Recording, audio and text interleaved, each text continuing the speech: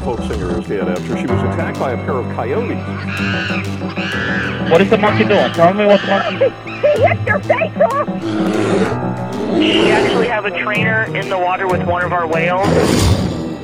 If I show weakness, if I retreat, I may be hurt, I may be killed. Baby Azaria Chamberlain was taken by a dingo back in 1980.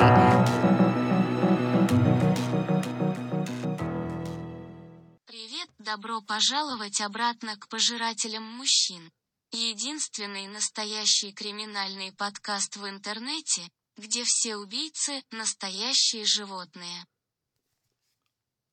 That was Russian for hello. Welcome back to Man Eaters, the only true crime podcast on the internet where all the killers are real animals. Isn't Russian such a beautiful language? I had no idea that the Russian for true crime podcast was a criminal podcast. I can't do a Russian accent or Russian pronunciations, which is going to come in handy today because today we are talking about a series of attacks that happened in Russia during and just after World War II. So there are a lot of Russian place names, Russian people names, and you, my fine people, get to listen to me absolutely obliterate the pronunciation of those Russian words. I'm re-recording this introduction because I made a very off-color joke about how Russians are used to being obliterated, and I found that it was just not okay. It wasn't alright, but now I'm re-recording it and mentioning it again because I want to be accountable, and I want to apologize for something that I probably could have just kept that one to myself, hey. Anyway, moving on.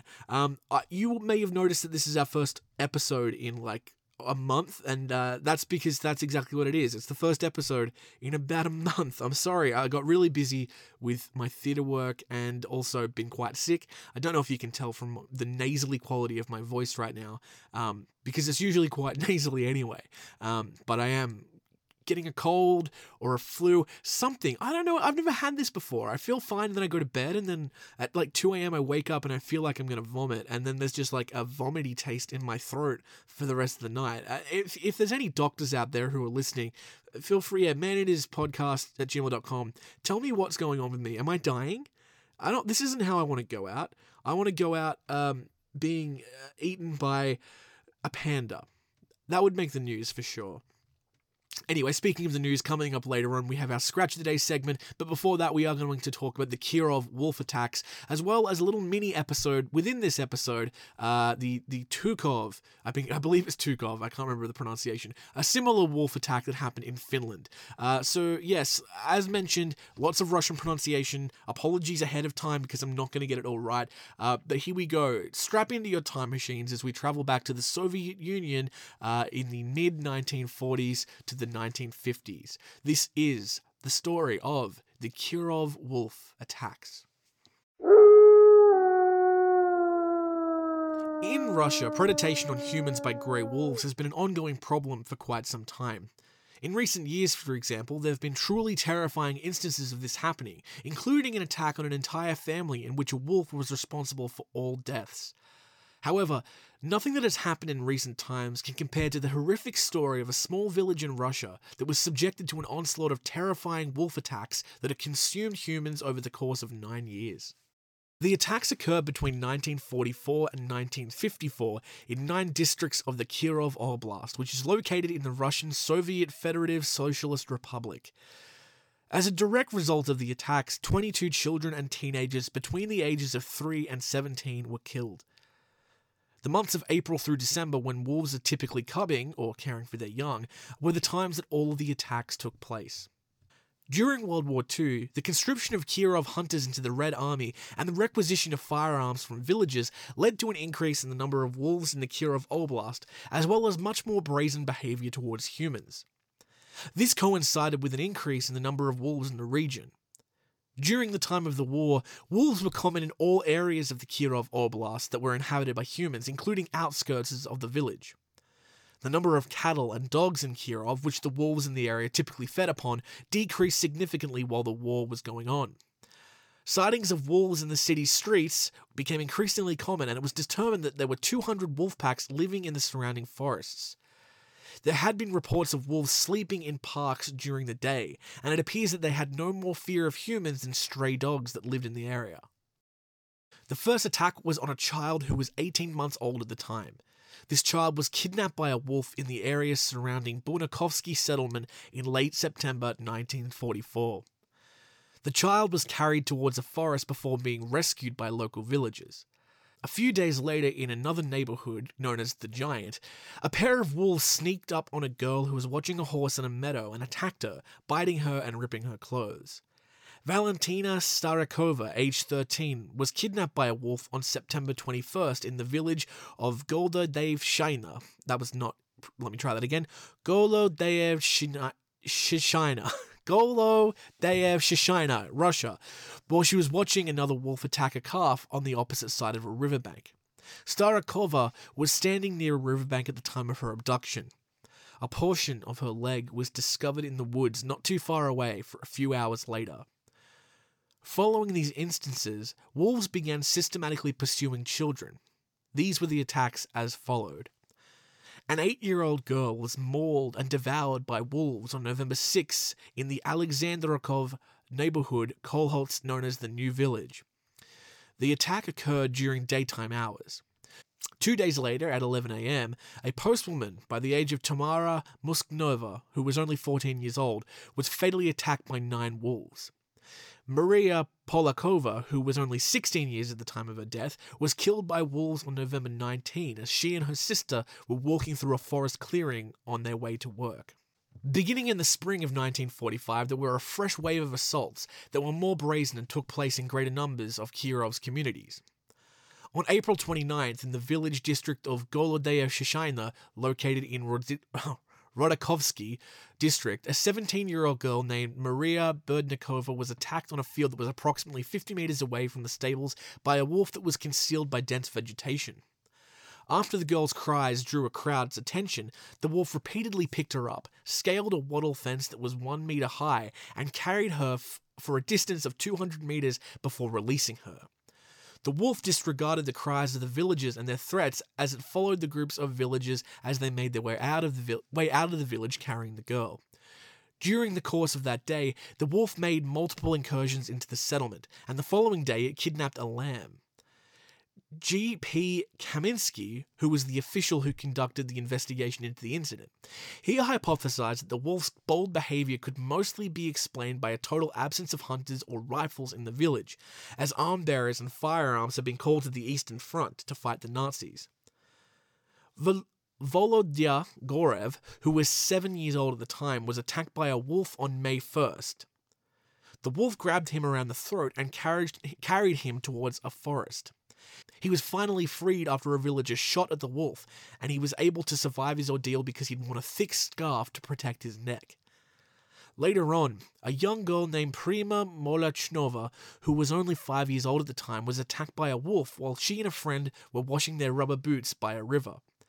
The body of the girl was found by a rescue team 500 meters away from the riverbanks. She had a bite mark on her neck, and one of her legs was partially consumed.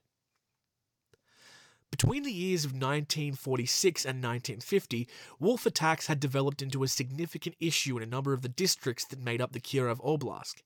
These districts included, and here we go, I apologize for the pronunciation, Daroskovy, Yebanshinsky, Sovetsky, Nolensky, Karturnitsky, and Orichevsky. Yeah, just Google those, I don't even know. In 1946, hunters in the Kirov Oblast were responsible for the unusually high harvest of 560 wolves, which were considered a high number. Kirov hunters, with the assistance of hunters from Moscow, were able to kill 1,520 wolves over the course of the subsequent 3 years. This was a task made more difficult by the near non-existent transportation to rural settlements that existed in the immediate aftermath of World War II. During the months of August and September in 1947, wolves attacked a Rosonovo settlement and were responsible for the deaths of a young girl and Veni Fomin Fokin, who was 13 years old. A young girl was also attacked by a wolf when she was threshing a floor where she was threshing a floor when she was with several other girls. Anna Nikiva and her mother were working on a field treating linen when they were attacked by two wolves in the vicinity of the Russian village of Chernobyl in the... Oh my god. These names. Russia, please. Although the mother was successful in defending herself with a sheath while she was attacked, her daughter was taken captive by the wolf. Anna was discovered with a cut to her throat and some of the flesh from her stomach eaten after a blood trail led to some dense juniper bushes where she'd been hiding. The attacks in this region came to an end when a specialized brigade of hunters was dispatched to deal with the wolves. In the summer of 1948, between the months of July and August, 9 children aged 7 to 12 were found dead. Svetlana Tuva, then aged 8 years old, was being carried 1 kilometer into a forest by 5 wolves on November 17, 1948, in the Nolinsky district. She was on her way home from school with 2 other girls and a man at the time. The man climbed up a tree to get away, while the other girls ran back towards the school as fast as they could. Following a search of the forest, Svetlana's coat was located in its final resting place. In the summer months of 1950, the Lebensky district was the scene of the murders of 3 young girls and a boy, all of whom were between the ages of 3 and 6. In the month of December in 1947, a large adult male wolf made his home in the region surrounding Kirov-Suna station for the entire duration of the month. During the early morning and late evening hours, it prowled around the villages, capturing dogs and attacking people who were walking alone on the roads. This wolf was eventually put down after inflicting injuries on 13 people and taking the lives of a woman and a teenager. When it was killed, the wolf's length was measured at 138 centimeters, but it was noticeably underweight. Within its digestive tract, researchers discovered a clump of woman's hair. By 1951, the majority of Kirov districts had been cleared of man-eating wolves, but Orishkivsky continued to be at risk. A young girl of 10 years of age was killed on April 29, 1951, within that district in the community of Taratskova, where she was doing her chores in a nearby stream or river. Later on, a pack of wolves would frequently chase after children as they foraged for berries and mushrooms in the woods that surrounded the settlements of Chalgorsky, Smirnovsky, and Shabolinsky. After being assaulted in the community of Turino on June 12, 1952, 11-year-old Zoe Fortuna and 15-year-old Lydia Fortuna were taken to the hospital for treatment. A wolf kidnapped and attacked a young boy named Vitili Ishutin, who was only 5 years old at the time, and took him into the nearby forest on July 11th the same year. In the same month, an 8-year-old girl was attacked by a wolf in the village of Kolshki and received a large bite on her neck. Another young girl, who was only 6 years old at the time, was kidnapped by a wolf on August 12th while she and several other children were picking berries in the forest. A herder, who was 13 years old at the time, was abducted by wolves at 9 in the morning on August 17th, but he was saved by people who were working the land. The region's hunters speculated that the animal in question was an elderly female. On August 16, 1952, a young boy of 12 years old was rescued from a large female wolf who was accompanied by 3 young cubs. A young girl was assaulted in the spring of 1953 while she was out walking through the woods with her grandmother. After the killing of an elderly and nearly toothless female wolf in the vicinity of the village at the end of the month of May, the attacks in Orishkivsky came to a close. Sasha Grayev, then 12 years old, was attacked by a wolf in a playground in the village of Skirgitsky in Bilsky district on June 17, 1953, around noon. The wolf dragged him for approximately 300 meters before he was able to grab hold of a branch, free himself from the wolf's jaws, and make his way back to his home. One rabies attack against the 3 people was recorded in the spring of 1954 in the Urzhomsky district in the Kirov Oblast, but this was the last recorded incident of a wolf attack in the Kirov Oblast that was not caused by a rabid wolf. This was the final attack in the Kirov Wolf saga, but while I'm at it, I really quickly want to talk about a similar incident that occurred in Finland in the 1800s. The Wolves of Turku were a pack of 3 cannibalistic wolves that were responsible for the deaths of 22 children in the city of Turku, Finland in the years 1880 and 1881. The victims of these wolves had an average age of 5.9 years when they were killed. These animal crimes caused such concern that the local and national governments intervened, calling for assistance from hunters in Russia and Lithuania, in addition to the armed forces. On November 18, 1881, the wolves were responsible for the death of their final victim. The attacks came to an end when, on July 12, 1982, an elderly female wolf was killed by being shot, and then, 12 days later, an adult male wolf was poisoned. One of the dead wolves was taken to a hunting museum in Rick Monkey, which was the other place, and the other was placed in St. Olaf's School, both of which are places that can be seen to this day. The third wolf was used as a doormat and then it vanished altogether. Recent years have seen a discussion among some Finnish conservationists, notably Pussy, Pusset, I said his name was Pussy, regarding the veracity of the events that are portrayed. Although he states there is no direct evidence that the wolves were previously captive animals, like the wolves that the wolves were in Gistingi, he indicated the possibility that could not be ruled out. The wolf that was in Gistingi was held captive. In addition to that, he mentioned that the woman had bad teeth. The wolf had bad teeth. Erikki Pulmini, the leading wolf specialist of the Wolf Specialist Group of the IUCN, stated that the historical information was very unreliable, and on October 27, 2005, he told the newspaper Demuri that one Turku wolf was actually a wolf-dog hybrid. This information was published in the newspaper. After having their remains examined by both hunting museums at St. Olaf's School, Erik Grønskov wrote an article confirming that they had been positively identified as the wolves. There you go. I hope you were able to stick with me there through some of those pronunciations. Oh god, I dropped my glasses. I do apologize for the bad pronunciations. I probably could have spent a little bit more time learning those pronunciations, but to be completely honest, Russia, if you wanted me to be able to pronounce your words, you wouldn't have had 16 V's and 4 Y's and just a total of 64 letters in each place name. You've got to be kidding me. In Australia, our place names are like Georgetown, or Curry, or Woy. Those are easy for me to remember because I'm a simple man. But yeah, I hope you enjoyed that story. The Kirov wolf attacks and the Turku wolf attacks. It's interesting to me that they became so prolific as a result of World War II. It's always fascinating when these world events impact the natural world, and then the natural world literally bites us back.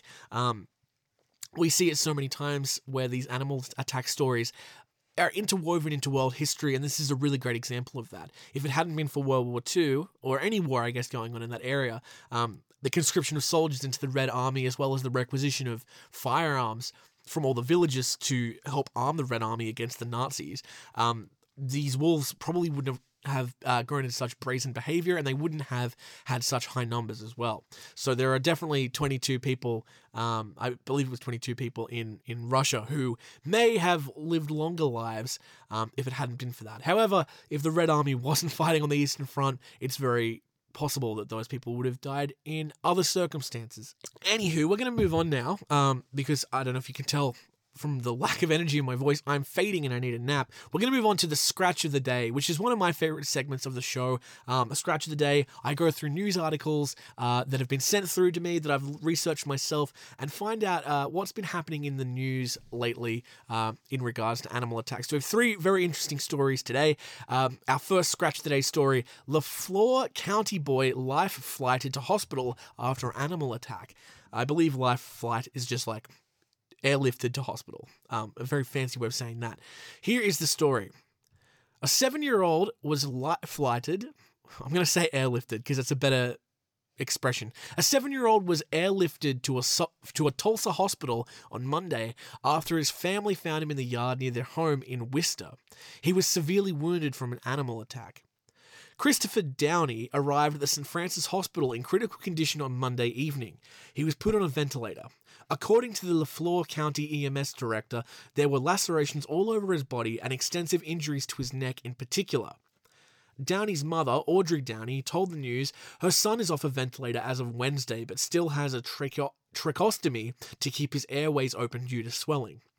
Downey said that doctors might send him home with a feeding tube within the next couple weeks. Quote, "We are managing all the lacerations over his body," Downey said. "Right now he can lip talk, but his vocal cords aren't there. Like we can't hear him talk. He's able to point to a letter and spell out a word." Christopher was visiting his grandmother's house near Worcester at the time of the attack, his mum said. He was on a routine walk with her 3 dogs in the yard, which is near the woods. He wanted to go explore, and I guess he went a little bit too far from the house, Downey said. And then the dogs came back up to the house and Christopher wasn't with them. That's when she said her brother-in-law found him in the yard, critically injured. His family called 911 and met medical choppers at the nearby baseball fields. There were bites all down and scratches all over his body, so at first we thought it must have been the dogs. Then they thought maybe it was a mountain lion and possibly a bear. The 3 dogs in question are 8-month-old poodles and German Shepherd mixes. Downey said Christopher had been around those dogs since they were 8 years old. She said that he visits his grandmother's house and then typically sleeps with them. This leads to the question if some other animal attacked her son, she said. Did he get attacked by the dogs, or were the dogs trying to save them? Or was it really the dogs, Downey said. I want to ask him all these questions, but I don't want him to get upset. The dogs are currently being held in Porto Police Department Animal Services. Jim Craig with Leflore County said that they have to wait until Christopher can tell them whether or not it was those dogs that attacked him before they can decide to do what next. Downey said she has to take at least a month off work. Players from Worcester baseball team are collecting monetary donations for the family. One player's father told the news that it's because they had to end their practice on early Monday so the helicopter could land at the fields. The team heard what happened and decided they wanted to help. Audrey Downey's co-worker has set up a GoFundMe to help support medical costs. I've never had so much support, especially being in a new town and not knowing half the people that are here. The community has been very supportive and I can't thank them enough. I'm going to make sure I link to whatever GoFundMe they have in the caption of this podcast. Okay, story number 2, and this is more of a follow-up, pup, to a story that we covered, I believe, in the last episode, or a very similar episode, a very recent episode. If you remember, a monkey attacked a family on a balcony or a rooftop. I can't remember which one it was. And they actually threw the baby off the roof, killing it. So the headline here is, Hunt for Wild Monkeys ramps up after aggressive animal attacks 18 people in the last 10 days. The hunt is on for an aggressive monkey which has attacked 18 people, including a baby, in the last 10 days. Police in Japan are stepping up their search for the wild animal after it broke into homes and schools across Yamaguchi City. The Japanese macaque attacked and scratched a 4-year-old toddler on a first-floor flat after sliding open the fly screen door on July 8. I was vacuuming when I heard my child crying, so I turned around and saw the monkey had grabbed her by the legs while she was playing on the floor, a local mother told media. It looked like it was trying to drag her outside, she added. The monkey, thought to be about 40 to 50 centimeters tall, caused the girl minor injuries before attacking other people nearby, the news agency reports. The monkey also invaded a local kindergarten classroom and scratched a 4-year-old girl. Officers are said to be on high alert and have set traps to catch the animal. Residents have been warned not to leave their windows open, and flyers have been handed out telling people to be on the lookout for the monkeys. The animal was still on the loose on Tuesday, with public broadcaster NHK reporting around 40 monkey sightings in the area since May.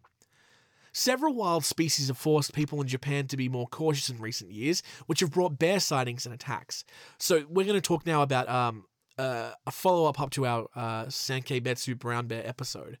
The number of incidents has been linked to a shortage of acorns in the bear's natural habitat, causing them to wander into populated areas in search of food. Abandoned farmland that was once natural boundary between the habitats is also a challenge in depopulated rural areas. Wild boar have also been problematic, including an incident in Hiroshima Park last year.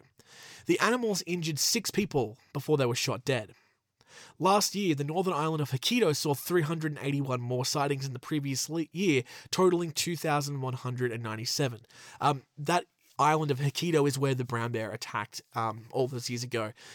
And that's what the article says here. The island is also home to a bear-themed amusement park, which has a monument to a 9-foot-tall bear that killed 7 people. It pays homage to the huge towering brown bear that attacked the region more than a century ago. The Sankei-Betsu brown bear destroyed houses and killed 7 villagers in the 5-day ordeal. Now a reconstruction of the attack is open to visitors to inform and warn them of tragedy. So this is a separate article to one that I read a few episodes ago. It's interesting that they follow the same structure of talking about the monkey attack, but then also the bear and the boars. So I don't know if this is a news article that was copied from a Japanese story or not. But the monkey attack is the one that we're quite interested in. A couple months ago, a monkey did throw a child off a balcony. It is lucky that this small girl that the monkey attacked didn't meet the same fate as well. Our final story in the Scratch of the Day segment, you might have seen this on TikTok, is from my home country of Australia. Koala attacks woman in Australia. The internet is in utter disbelief. One woman assumed koalas to be too cute and then got herself in trouble. Now, you might be thinking, what did she do? Nothing much. She just tried to be a little too close to a koala bear. The clip from Queensland, Australia was shared on TikTok by an onlooker. The man captured a woman standing next to a koala on a highway. The onlooker is heard saying, "This bitch trying to God, here we go. The onlooker is heard saying, "This bitch trying to talk to a fucking koala. It's about to fuck her day up, and I'm about it." That's the most Australian thing I've heard all day. In the clip, the little creature is seen lunging at the woman about 3 times, prompting her to fall on the busy highway road. However, the koala does not walk away after the woman's fall. The koala bear goes on to attack the woman on the ground. The internet was shocked by the video. They did not expect the little animal to attack a human. Others talked about how koalas are assumed to be non-dangerous. "People have no idea how dangerous they are," wrote one person. Another asked, "How did she think it was a pretty boy from the Outback?" Oh, another asked, "Did she think it was a pretty boy from the Outback?" Excuse me. While many sympathized with the woman, others decided to make it some hilarious comparisons and jokes. "When Americans come to Australia," one user wrote, another stated, "She saw Blinky Bill and wanted his autograph." Well, can't blame the woman entirely. Who wouldn't want to approach the cute animal? Meanwhile, as per A to Z Animals in Australia, koalas are territorial animals that can be quite unpredictable. When threatened, these marsupials have the ability to become extremely vicious. Beware of koalas. That is surely the first time we've talked about koalas on this show. But yeah, they are not... if you've ever seen a koala's hands, like their claws, they use those to climb trees. I would not want to get...